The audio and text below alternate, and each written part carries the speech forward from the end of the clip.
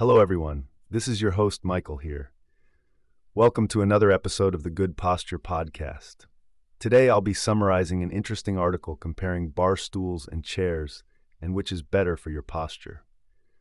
Let me start by saying, as someone who works from home, I spend way too much time sitting, and like many of you listeners out there, I'm always looking for ways to improve my posture. That's why when I came across this article exploring the pros and cons of bar stools versus chairs, I knew I had to share my key learnings with you fine folks. The article breaks down how bar stools can actually be good for short, intermittent sitting, thanks to their higher seat height, encouraging an open stance.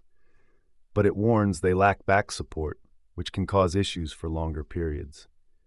Meanwhile, chairs get praise for supporting your lower back during all-day tasks like working from home. But neither is a perfect solution. The article says bar stools can still promote a hunched-over position, and chairs may not be adjustable enough and can lead to posture problems if you don't take breaks. This is where upholstered counter stools enter the picture. They provide back support for comfort during moderate durations, but are still higher than a normal chair, so it's easy to stand up. Sounds like a happy medium, right? In the end, the article concludes no seat is one size fits all, and you need to pick based on how long you'll be sitting and what you're doing.